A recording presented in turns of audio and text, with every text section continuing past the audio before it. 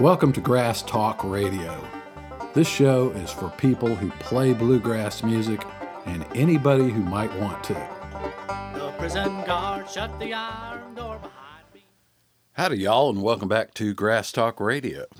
This morning, I am out here once again in the tack room. It's about 6:30 in the morning.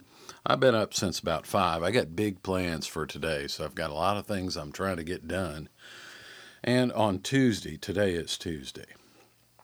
On Tuesday, item 1 is to cart the trash out. And I've got to gather up all the trash cans, put them in a trailer, shove them in the back of the car or something, and get them down to the road, because if you miss them, you've missed them for a whole week. So as soon as I finish recording this, that's what I'll be doing. And if you were here, you could help me haul the cans down.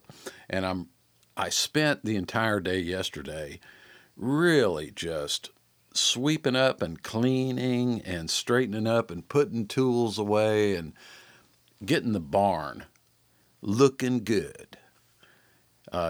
Just getting out the leaf blower and all this kind of stuff. Because let me describe the barn. I call it the barn. Some horse people would call it a stable. It has 5 horse stalls.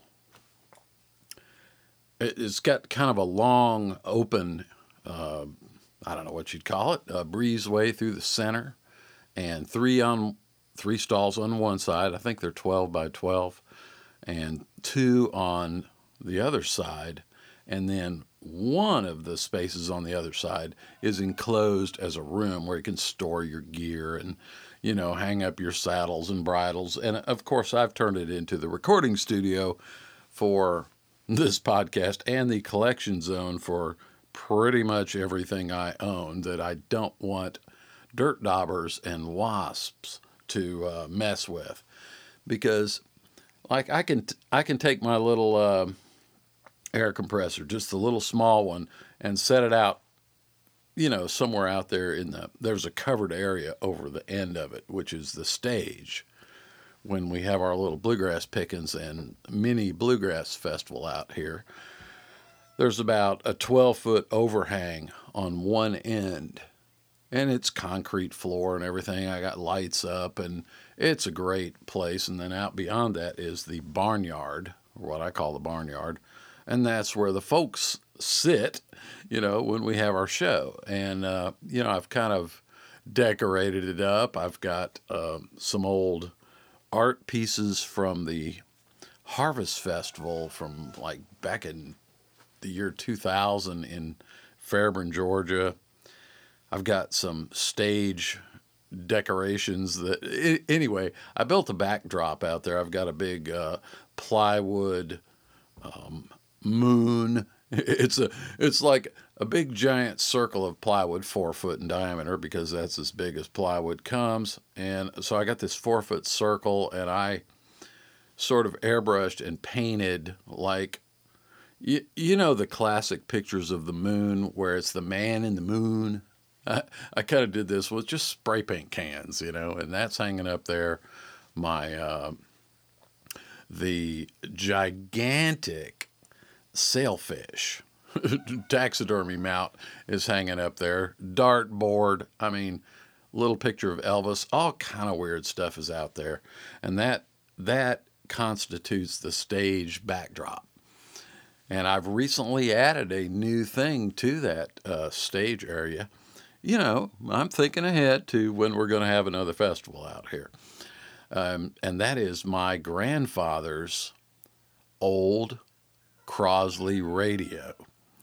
My brother had it for many years, and he moved into a motorhome and is, traveling the countryside. It's actually a giant travel trailer with a pop out and all that kind of stuff. My brother's smart. He doesn't mow grass. He just moves from place to place, him and his wife, and he runs his IT business out of his office right out of that thing. And he's a pretty amazing dude, too. And I talked about him somewhat in the In and Out episode. And, he's a musician, too. But he's smart. He doesn't have to cut grass, every other day like I do. And kind of jealous of, the lifestyle choices he has made. But then again, there are good things about this too. I forgot where I was going with him, but oh yeah, the radio. My grandfather's Crosley radio. I looked it up, and Greg didn't have space for it. He was hauling around in that travel trailer. It's a gigantic RV thing, and just really didn't have the space. So I got it, and it's like a piece of furniture. It's about 4 foot high and about 2.5 foot wide and about, I don't know, 18 inches deep. It's a proper piece of furniture. Got some beautiful woodworking on this thing. And I always remember as a child, being at my grandfather's house, Grandpa Schultz, just like Sergeant Schultz from, what was that show? My mother's side of the family is German, so that's the Schultz line. And my grandpa, Fred Schultz, what I got when he died, like, they're kind of like doling out his little personal items and effects and things as, a way to remember Grandpa and that kind of thing. I got a wallet. I got his wallet, and it's got his, he worked, as a youth, he did all sorts of things. He was on threshing teams out in the Midwest and threshing wheat and all kind of, manual labor, farm labor, and that kind of thing.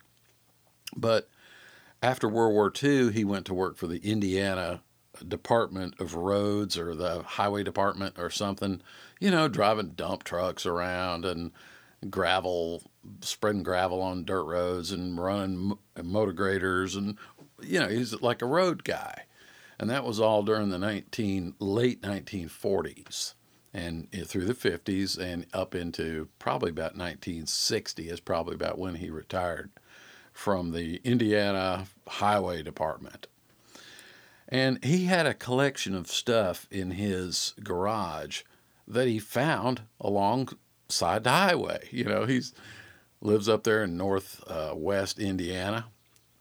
And you'd find a screwdriver, or you'd find a monkey wrench, or, a sledgehammer, or stuff that had fallen off of people's trucks, and they're out there doing their road work and would find these, oh, this is a perfectly good hammer, take it home, put it in your lunchbox and take it home.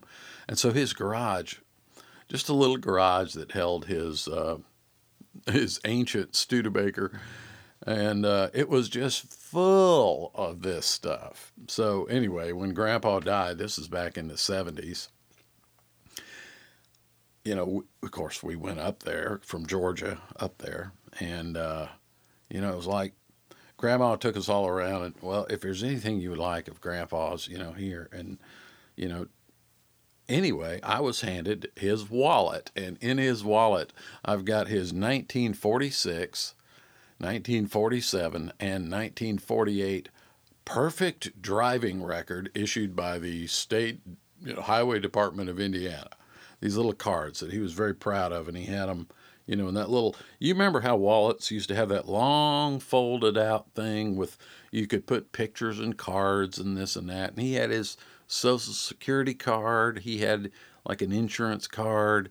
He had a picture of my cousin. He didn't have a picture of me, but he had a picture of my cousin in there and all this stuff. And these little certificates, the cards of perfect driving record, perfect safety record. Anyway, that was my Grandpa Schultz. His radio, which he bought in I don't know if he bought it or was given to him. I don't know how he acquired it, but it was a 1947 Crosley radio, AM radio. Got AM. I don't think it has FM. It's got short wave because, like during World War II, people would tune into short wave. People, you people probably don't even know what that is unless you're like over 60. I mean, I don't even know if anybody even listens to the radio anymore. I'm really into radio, but what I remember as a child, and I have some photographs of me sitting at my grandpa's knee, and the picture of him, he would sit exactly the way Lincoln sits at the Lincoln Memorial. He would sit in his chair with his one arm on each arm of his chair, and he would sit there, have these slippers on. And as soon as he got home from work, the boots came off, and he wore these slippers in the house. It was what my grandma called his house shoes. He wore house shoes. So he's sitting there, and on, not like Lincoln, but on the right side was a can of beer. And on the left side was a peach can, an empty peach can, because that was his spittoon. So he had his spittoon, he had his beer can, and he had his radio. And the radio also has a pull-out drawer, and inside it is a turntable. So I've got this thing. Unfortunately, it does not work, because anybody familiar with old radio stuff knows that, after 60 years, the capacitors start leaking, and you gotta run through it and change the capacitors and stuff. Go listen to the Truth About Vintage Amps podcast, and you will get that. You just can't keep those electrolytics forever. But the tubes light up. I have fired it up, and they're glowing. I would love to have that thing working again. But anyway, right now it's sitting in my barn because my brother brought it down last time he was passing through. And I've got that old Crosley radio and turntable sitting out there. And it's just, I throw a canvas over it to keep the wasps and the spiders out of it. But anyway, that is quite a piece of history. And today, I don't even know can you even buy a radio? I suppose you can. But, so that's Grandpa Schultz. All right, first thing I want to do today is I want to do a shout out to a website. You know me, I always like to promote other people's stuff. So anyway, I was, cruising around the web, and I discovered a website, and it's called, let me look it up here. All right. It's called blog.feedspot.com. blog.feedspot.com. And if you go there, this is a very ingenious thing. I like people that, take some initiative and try to do something. Well, this guy and whoever, his people have put together a, kind of a directory of podcasts, you might say. And so this particular page, and I want to point this out, and I will put a link to it in the show notes page today. It says, Top 15 Bluegrass Music Podcasts You Must Follow in 2020. I know, it's a little clickbaity, but hey, guys got to eat, I get that. But it's really great. I've done these shows where I do, podcast shout outs, and I talk about everybody else's podcasts and stuff like that. Well, this is a website that does the same thing. So go to blog.feedspot.com and just, search for bluegrass. And again, as I said, I will put a link directly to the Bluegrass Podcast page. What they're doing is rating, ranking, and describing various podcasts by subject. And I tell you, I am very disappointed in the way that iTunes does it. iTunes kind of like shoves certain shows down your throat. There's a bit of an agenda going on over at iTunes. So, you get all this murder and mayhem and crime mysteries and all this stuff. And, it's not very organic. This is cool, and it's particularly cool because when I saw it, I noticed that the number one show under Bluegrass at blog.feedspot.com is Grass Talk Radio, number one. That's pretty cool. I mean, they probably just, that was the first one they found or something, I don't know. But hey, you take what you can get. I consider that an honor to be, the number one podcast on blog.feedspot.com. Thank you, Anuj, wherever you are.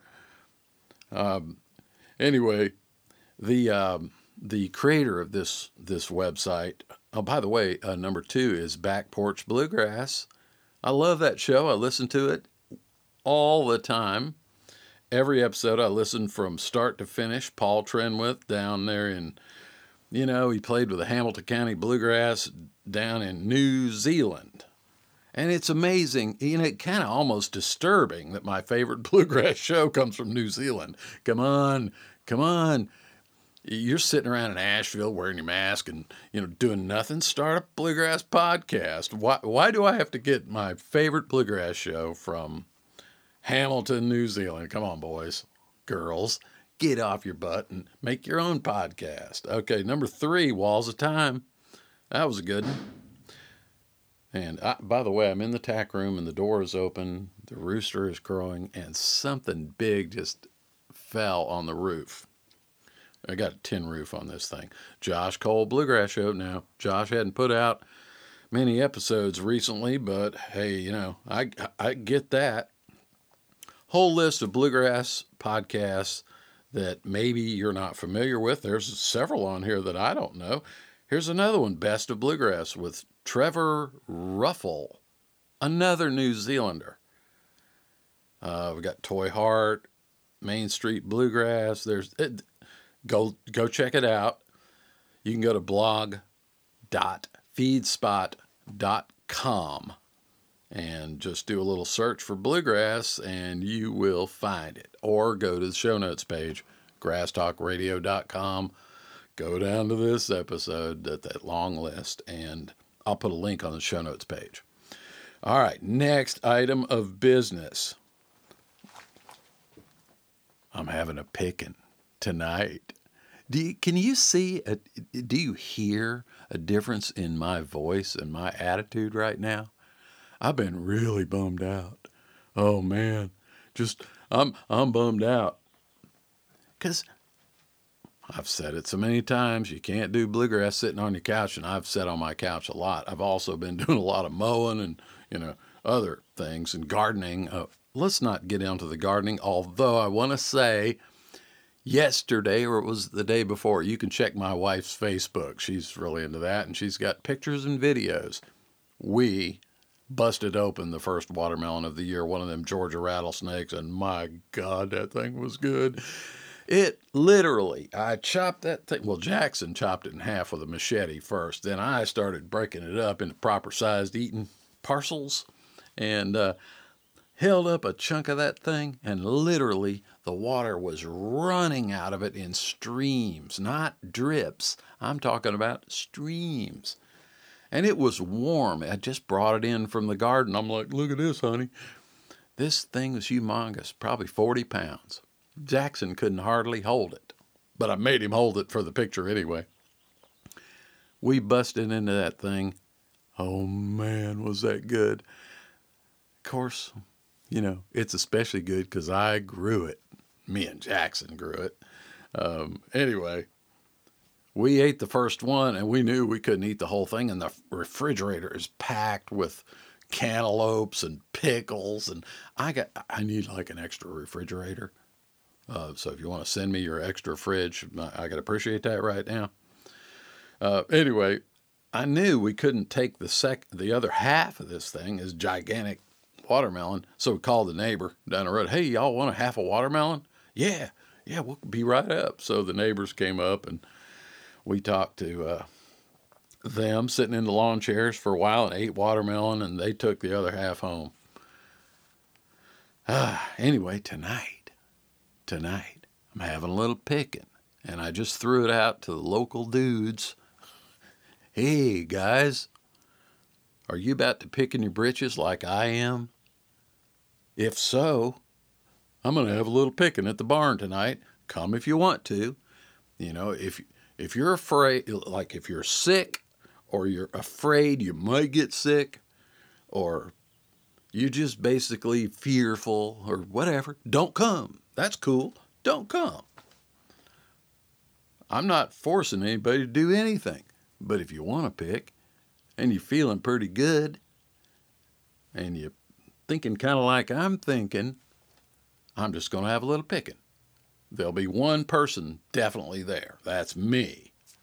And I'm going to have my bass and my dobro and my mandolin and my guitar and my banjo all piled up there so that I can play whatever is needed for whatever should happen. So I threw it out to the 12 bluegrass pickers. That's all there are in this whole county. And I got one immediate, oh, heck yeah, I'll be there. And then I got a lot of, well, I might. I'll have to run that by my wife and see if we're not busy and, just all the excuses. And dadgummit. Sorry, I'm sitting in a tray of nuts and bolts, which is on that pair of 15s I told you about. I was so bored. I took this giant coffee can, a big old giant coffee can. It was full of weird nuts and bolts and screws, and I poured them out. And I sat there and I sorted them. Screws, nails, wood screws, machine screws, matching up nuts and bolts. And I got all that spread out on this old tray. It's like a school lunch tray from 1940. Back when they used to be metal.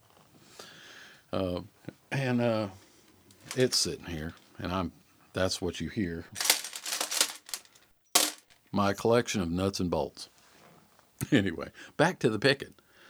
So I let that ride for about my invitation for maybe, 5 days. I got a call back from a few of them and texts and so on.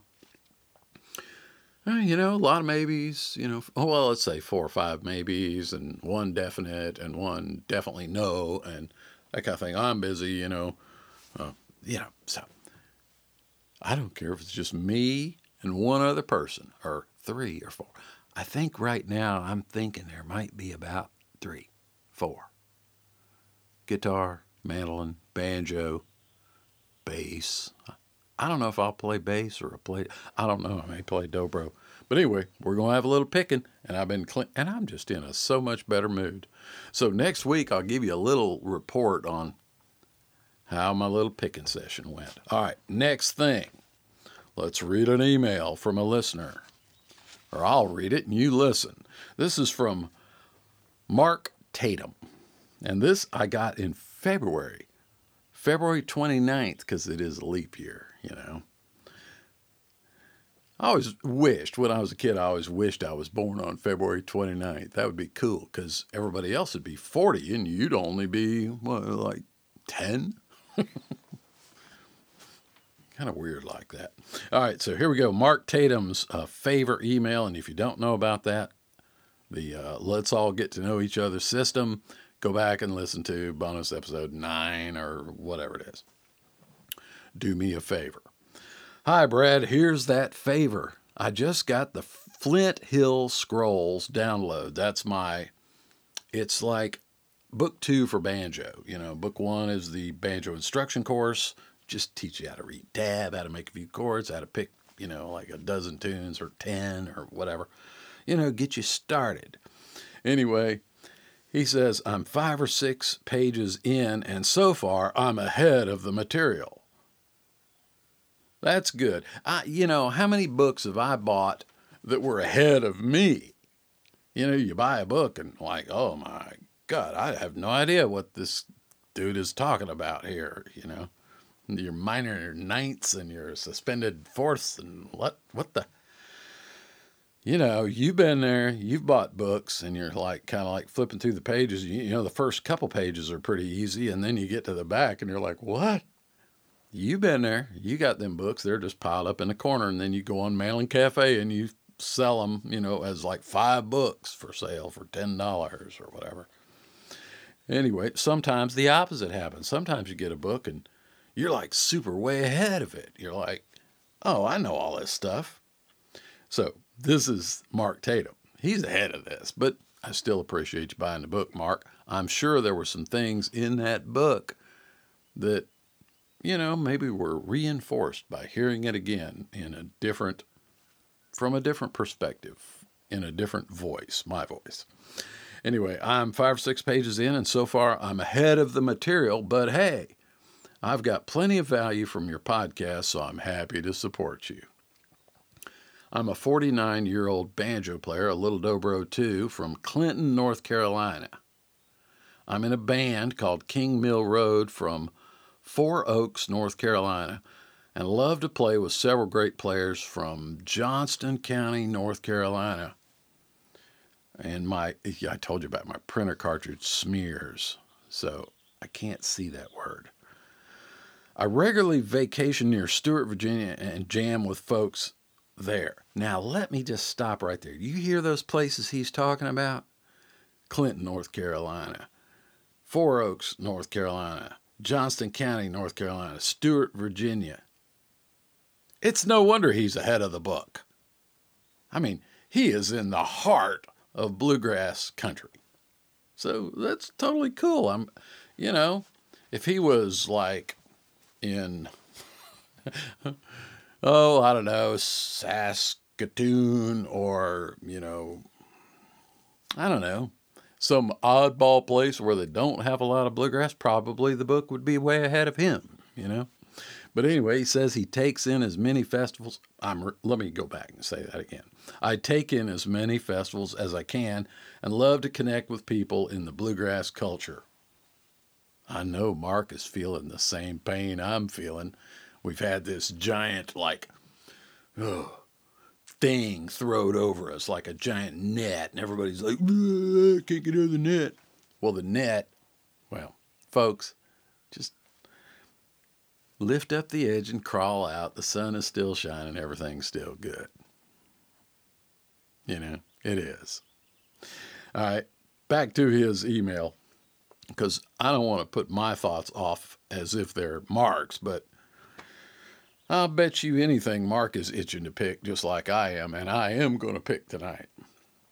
Our little band is scheduled to play the merry-go-round on WPAQ Mount Airy in the fall. You can't get more bluegrassy than that. Mount Airy, that's basically Mayberry. We do quite a bit of bluegrass gospel, still learning, still having fun. It's been a blessing. Keep it up. God bless Mark Tatum. And God bless you, Mark Tatum. But see, he wrote this in February the 29th. And it come along about March, and the big dark cloud came over everybody. Oh, everybody be very afraid. Oh, don't shake hands. Rub your stupid elbows. Come on, folks. All right, enough of that. I don't want to get banned. I don't want to get canceled. So, here's my little topic today. It's going to be short and sweet. I've been talking for a long time about doing tab versus standard notation. What are the advantages of tablature? What are the advantages of standard notation? What are the disadvantages of each? And as I was jotting down a few notes, I realized that those are not the only two ways to learn to play music. So let's talk about some of the ways that you can learn to play. Okay, person A, don't know how to play nothing. Can't make a chord, they've never picked a string, never nothing. That's who we're going to start with, and how can that person move from that state of a non-picker to a picker? From a non-player to a player, from a non-musician to a musician. How do you make that transition? And there are multiple ways. One of them is tablature. Learning to read tablature, decode tablature, which is just a diagram of where to put your fingers and which string to pick when. That's it. Tab is not all that difficult, and it has a long history going back to the late Middle Ages for lute. Tab is not some ridiculous hillbilly music notation or something. It's not. It has a long history of effective use in transmitting how to play the instrument. I suspect somebody could invent tablature for classical piano. They probably have.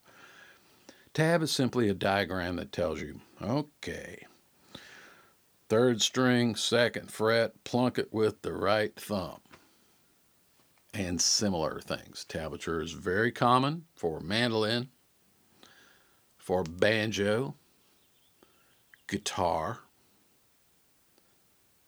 bass, sometimes. Not too much used in fiddle. And dobro is, I kind of put dobro like banjo. There's dobro tab, there's dobro standard notation, but think of tablature as a graphical way to describe the motions of your body. Where do you put your finger? What do you do? What do you pick? Which string? Do I play the first string, then the third string, then the fourth string? Tab describes this, and it is perfectly valid. And every student who came to me and who will come to me in the future is going to learn a little something about tablature.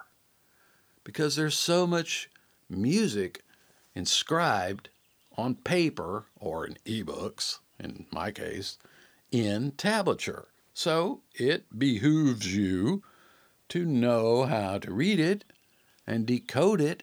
I don't think you should be tied to it like a ball and chain, like you must have your tab in front of you if you're going to play, Lonesome Road Blues. You got to be looking at the tab. Well, you might be. If you still have to be looking at the tab, it means you haven't learned it well enough and you need to practice more. Eventually, it becomes memorized. So tab is just a way to take somebody's idea of picking on any instrument and transmitting it into your brain so that you can do it. What a wonderful gift. Tablature is a wonderful gift. Some fool you've never met who might be dead, who lives possibly on a different continent, put these little scribbled all this junk down so that you could do the same thing he does because he thinks it's so much fun and you'd have fun doing it too. That's tablature. It's a description of how to physically handle the instrument and make music. Then you've got your standard notation, and standard notation is a little different because it doesn't describe how you play the note, it just describes what note to play. So it's sort of a description of the result we want. In tablature, if I want to hear a C note on, let's use the banjo, I might write second string, first fret, pick it with the index finger of the right hand. Boink. And it's a C. Over on standard notation, I'll just scribble in a little dot on the second space down from the top, and that's a C. And you figure out how to play that C. Where is that C on your instrument? Doesn't tell you. Standard notation has the advantage of sort of graphically illustrating the flow of the music. If you look at the dots, let's say you got a whole bunch of quarter notes or eighth notes or just music notation dots on the staff of standard music notation, you can see a low note because it's down low, and you can see a high note because it's up high, and you can see the notes flowing up and down, and sometimes notes played together. You can sort of see their musical relationship. On the page, you can see high notes because they are high. They're higher up on the staff, so you know they're higher in pitch. That's the beauty of standard notation. You can see the melodic flow.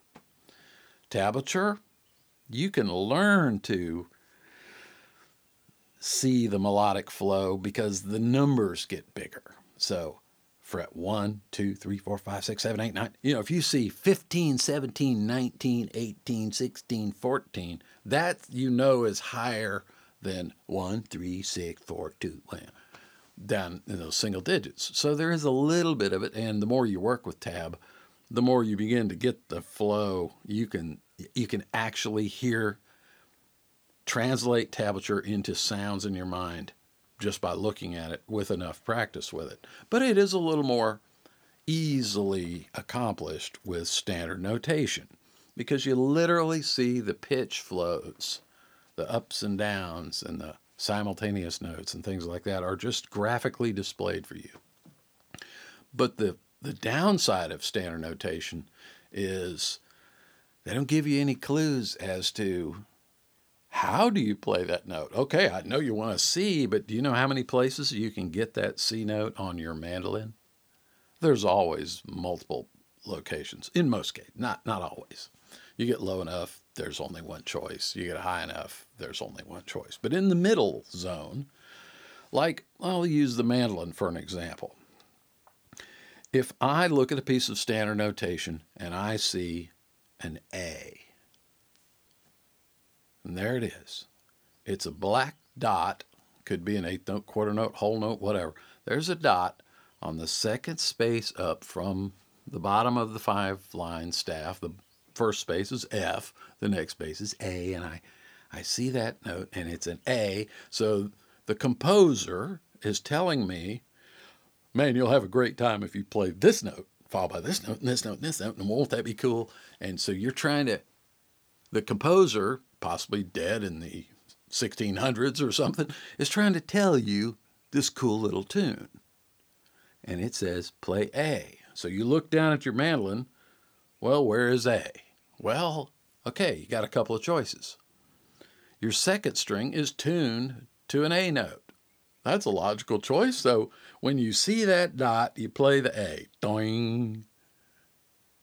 But that's not the only place you could play an A. You could also play that exact same pitch as described in the standard notation on the 7th fret of the 3rd string, which is tuned to a D, and if you come up to the 7th fret, you're up to an A. So you could do it 7th fret, 3rd string, or open 1st string. So which one do you do? You don't know. And the notation doesn't tell you. Well, sometimes, like when I put out my stuff, I put it, for mandolin anyway, I put it in standard notation and tablature. And so you could always glance up at the tablature and go, oh, well, he wants the open 2nd string for this A, you know. And sometimes I'll do both. Sometimes you play them both. How many times on your mandolin, if you're playing that 8 potatoes kickoff, have you dung dung dung dung dung dung dung dung on the 7th fret of the 3rd string with the open 2nd string? You're playing a whole bunch of A's. You got 4 wires all in motion, playing your little 8 potatoes. How do you write that in standard notation? They'll put 2 A notes right back to back, just like jam them up against each other. There's 2 A's, and you're like, what? I'm supposed to play 2 A's at once. Well, that's what they mean. That's what they mean. So, what I'm saying is, from a mechanical standpoint, tab has great advantages. It falls somewhat down in terms of like visual, like seeing the musical flow and the linearity of the melodic flow is not as apparent in tab. I give you that. Standard notation, the musical flow, the pitch, relative pitch. You know, how many people have stood in church going through the hymns? I got the book open and we're going to do 227. Do, do, do, do, do, do, and they start singing the hymns. And a lot of people don't really know what those notes are, but they know if that dot is higher on the hymn sheet, well, you go up. And you kind of match the people that are around you. And then, well, you see a low note and you go down, you know. And so it's more visual. The melodic flow is more obvious with standard notation. But the physical mechanics of how to achieve that is not well displayed with standard notation. So I was thinking about, so which is best? Because you'll have people show up. I have people that have written me emails, and they're like, I got your mandolin excursion book, and it's all in tablature, and I don't read tablature. When are you going to put out a standard notation version of it? Well, probably never, but I'm like, why don't you just learn to read tab? You know, it's not that hard. It's very simple, and there are advantages to tab. Or you get the opposite. I've had banjo players write me emails. In my banjo instruction course, it's all tablature, as is pretty much all banjo music written in tablature for the most part, unless you've got a 1955 Mel Bay How to Play the Banjo book, they'll be using standard notation. But in the bluegrass world, banjo music is pretty much 100% written in tablature. So there's no point to even put the standard notation. Nobody's reading it. No banjo players are reading it. And it's not a fault of banjo players. It's just the preponderance of printed music for banjo is written in tablature, so that's what you learn to do, and that's what you get good at. Now, you could write all that stuff out in standard notation, like the original Earl Scruggs book. You had tab and standard notation. I challenge you, you will not find 1 out of 1,000 purchasers of the Earl Scruggs banjo book who ever once read one note off of the standard notation line. They were looking at the tab because it was the most expedient way to get your fingers in the same place to play Randy Lynn Rag just like Earl. Anyway, there's pros and cons. Every student that ever came to me who had a little familiarity with standard notation, maybe they had been in band or they had played a little piano or something, they immediately want to just show me the thing I'm familiar with. And I'd say, no, I think you need to learn tab. And then I would have the opposite. I would have somebody come along playing bass, for example, and they had figured it out and, they were reading some tab. And I'm like, look, you might want to think about learning standard notation. Learn to read that bass clef. Let me show you this book over here. And I pull out this book it's written by a jazz dude, and he's got all these cool bass lines. They're all written in standard notation. I say, can you read that? And the person says, no. I said, well, take 2 weeks and learn to do it. It's not that hard. So there's pros and cons. And I always try to encourage everyone, and I still do, to learn both systems. Don't just lock yourself into one way because you're limiting yourself. Think of, like, if you go buy the Coles 1000 Fiddle Tunes book, the Mammoth Collection, or that John Hartford book I talked about, all the little fiddle tunes are all written there in standard notation. And you, Mr. Mandolin player, have only learned how to read tab. Come on, just invest a little time in trying to learn standard notation because there's so many tunes and so much music available to you.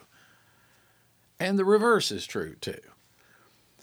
I'll recount a little story. We went to Cedar Hill when I was in that band, probably it's about like late 80s. We're hired to come into a studio and play some tracks and do some music for a documentary that was going to be on PBS. And in particular, the theme of this movie this guy was making was about the history and background of Talladega, Alabama. And I guess there was a lot of NASCAR content in the movie. We didn't, we hadn't seen the movie. We were just, hey, we're making a movie. We need, we want you to play some bluegrass stuff, probably for the fast car scenes or something like that. So Cedar Hill shows up at the studio, 4 of us. I'm pretty familiar with standard notation. Our banjo player is a little familiar with it because of singing in church and in choirs and things like that. Our bass player was primarily a play-by-ear guy. He wasn't familiar with really either one. And our guitar player had a little knowledge of each. Maybe he'd had a few piano lessons like 30 years before as a kid. And the producer walks in, all right, boys, and starts handing out sheet music. He's got a banjo part written out in standard notation. Here's what I want you to play. Gives me mandolin stuff, bass part, and hands us out this music. And you could have heard a pin drop. The fear you could have cut with a knife, because what the guy had in mind was basically your basic bluegrass thing chugging along, kind of like a train 45 going 140. That's what he had in mind, but he had gone to the trouble to write this out. So you got this producer, composer, writing out a banjo part, and he doesn't play banjo. Now, today, they would just do it with synthesizers. Jackson would go upstairs with his computer and make that banjo part. They wouldn't even call the actual musicians in to do it. But back in the day, you know, they would call you in. And so the Ducks over there trying to decipher this standard notation version of basically Scruggs-style banjo. But it's, of course, every pattern and roll and everything is like backwards and upside down and not the way we would normally do it. And like, what in the world? And I'm trying to sort out the melody. And maybe we did have a fiddle player then. And, you know, I'm just trying to like, okay, Bob, see all that junk? That's a G chord. Just play G. Play G rhythm, you know. Just do your bluegrass Tony Rice thing, you know. And Fred, just play G. Boom, boom, boom, boom. And Duck, from the way I'm looking at this thing, you basically could play Train 45, and we'll just follow their chord progression. It looks like it's going from a G to a B flat, and then to a C, and then back to G. Look, from my quick glance at this, I mean, let's not waste too much time trying to read these actual notes. Let's just play. I think this is what probably he's after here. So, all right, take one. We kick it off. 1, 2, 3, 4. And we play this thing. Ain't nobody looking at the music. We played it, and he goes, "That's great. That is exactly," you know, the producer's in our headphones. He's like, that's exactly what that's great. Let's go to the next tune. And, you know, we start shuffling papers again. The guy had in his mind your basic bluegrass stuff, you know, and so I just told everybody, just pick. That guy ain't gonna know whether you play a B or a B flat. He ain't gonna know. You know, I give him a lot of credit. He has tried to score a bluegrass band in standard notation, but it took somebody and a little bit of a group effort to look at that music and go, oh, this is Foggy Mountain Breakdown. Okay. Just play rolls, Duck. Just play fast rolls. That's what he's after. You know, don't worry about the notes. So you get what I'm saying. Now, before I leave this topic of tab versus standard notation, I will just give you my philosophy. If you know one, learn the other. If you don't know either, learn one and then learn the other. Get at least familiar with it, because it's just one more way for someone else's great musical creation to end up in your head so that you can play it. You know? Think about, is there anyone alive who ever heard Beethoven? Now, I'm not talking about you heard the symphony in Columbus play Beethoven's Ninth or something. You didn't hear Beethoven. In fact, even Beethoven didn't hear Beethoven in his later years. But there's another way to learn. You can learn from a book, and in that book can be tablature or standard notation.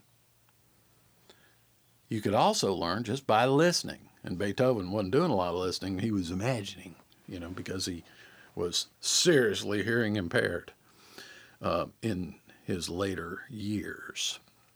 So I'm not saying learning by ear is for everyone. You have to have working ears. But that is a supremely important way to learn to, like, if I've had students before that I'm going through the tab and teach them how to play banjo, and they're just not, oh man, they sound bad. And I'd say, listen to this, and put on Earl Scruggs record. And they're blown away. I'm like, that's what we're trying to do here. Haven't you ever heard of Earl Scruggs? You never heard of bluegrass? And I remember my kindly old student who said, is that like bluegrass? Is that like Leanne Rimes? I'm like, no, it's not. But anyway, sent him home with the, Foggy Mountain Banjo record. Like, listen to this all week. He came back, he became a little better. But you have to hear things too. Records, CDs, radio. Your ears are very important, so don't neglect that. If you got your head buried in tablature all the time, or you're going to learn the Bach, whatever, and you got your nose buried in a sheaf of sheet music all the time, why don't you try closing your eyes and listening to some music and trying to capture it through your ears rather than just your eyes? I'm not saying it's better. I'm saying it's different. You need to do all of them. You need to know how to read tab, or at least be familiar with decoding it. You need to know how to read a little standard notation, or at least be familiar enough to decode it. And you need to do some listening. Some people learn to play solely by listening. They hear something, they go home, they figure it out, and they try to make that same sound. That's very important too. But it's not the only thing. So think of learning by ear as also very important. Last one is visually. Because when I was coming up, you could put the record on. You could put the original Newgrass Revival record on and listen to it. Didn't have any tab. Didn't have any standard notation. You know, maybe you'd find something in one of them David Grisman, those little 5.5 by 8.5 folded little booklets that he was selling, like 10 tunes in 9 keys, and those little classic mandolin instruction books. I got them all. And the Mandolin World News and stuff like that. And there was Pickin' magazine that might have a little tab or notation in it, and or there was books.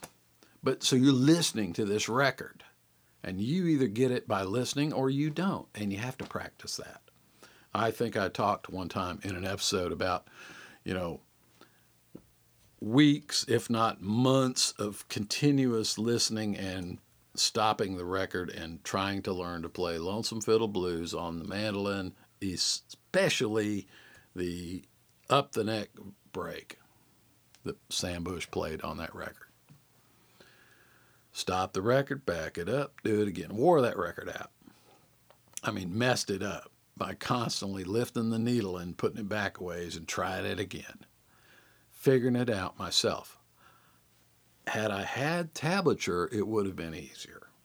Had I had standard notation, it would have been easier.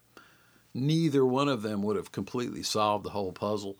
But if I'd never heard the record at all and never listened to it for hours on end, I would have never played it the way I wanted to play it. Because a piece of printed music is not going to carry the kind of impact that the sound does. But imagine if I also could have seen Sam Bush play that tune, exactly those notes, which now is so easy. Videos, sitting in person watching someone play, private lessons where the teacher is, you watch the teacher and the teacher watches you. Visual is important too. Because, did he use his second finger or his third finger? Oh, he used his pinky. Because I see him using his pinky. Wow, that's pretty cool. Did he just do a backward slide downwards? Well, because you see it and you hear it. Where, in tab and standard, you don't see anything. You have to imagine it. What I'm saying is, to become the best possible musician, you need to use all 4 of those, or at least explore them. Tablature, standard notation, just by ear. Next tune you try to learn, don't use any tab. Don't go on YouTube and watch somebody play it. Just get the recording and put it on and try to figure out what they're doing. You will gain from that. You will also gain by getting a book of fiddle tunes and cracking it open to any tune and saying, all right, let's see if I can play number 113 here. Miss McGillicuddy's Reel. Let's try that. What is that first note? Oh, crap. Okay. Go look at your chart. F-A-C-E, and every good boy does fine. Yeah, that's an F sharp. Boink. Got one down. Like 64 to go. Do that. Use all these methods. Tab, standard notation, by ear, and visual with ear. Think about Doc Watson. Doc Watson, he couldn't see you play, but he could hear you play. And if you can only hear and you can't see, you can just throw out the tab, throw out the standard notation, throw out the YouTube videos and all that. You have to do it all by ear. And he's an exemplary guitar player. who learned entirely by ear. So you could say, well, that's what I'm going to do then. But you're not him, you see? So what worked for him might not work for you because you've got a set of eyes. So maybe you should use them. I'll bet you, by God, that if Doc had a set of eyes, he would have used them too. He did have a set of eyes. It just didn't function quite like the rest of us. But my friend Bob Pearl went up to see Doc one time, and this was back in the 80s, and he arrived at his house, and Doc was on the roof fixing the roof, like replacing some shingles. So, amazing guy. Amazing guy. And the last one I would like to recommend, in addition to tab, standard notation, learning solely by ear, close your eyes, blindfold yourself, or visual, like go see Grisman play, you know. You will learn things that you're not going to get out of a book, like how to look really cool, and, you know, how to like mug for the camera. There was an old, he was on, way back when, like probably about 1980, there used to be a show, real late night show, like come on about midnight, called Fridays, and the David Grisman Quintet, or Quartet, whatever, probably about 1980, 81, thereabouts. I don't know. Don't quote me on the year. They were on there, and it was late, and I happened to capture it on videotape, cassette. I got my VCR, and I saw this. I heard it announced, and then I started rolling the tape. There's this weird late night talk show thing called Fridays, and there's there's Grisman, and he was mugging for the camera. I mean, he was, every time I guess he saw a red light, he was smart enough to look toward the red light and kind of make some goofy faces and just playing the snot out of that mandolin, you know. I don't know what they were playing, like EMD or 1616 or something. It was smoking hot, but you're not going to learn how to mug for the camera unless you do it visually too. The last thing, this is the fifth way to learn, and that's just what I call self-exploration, where you're not actually trying to learn something that somebody else is doing, but you're just trying to figure out some stuff all by yourself. You know, sitting around picking.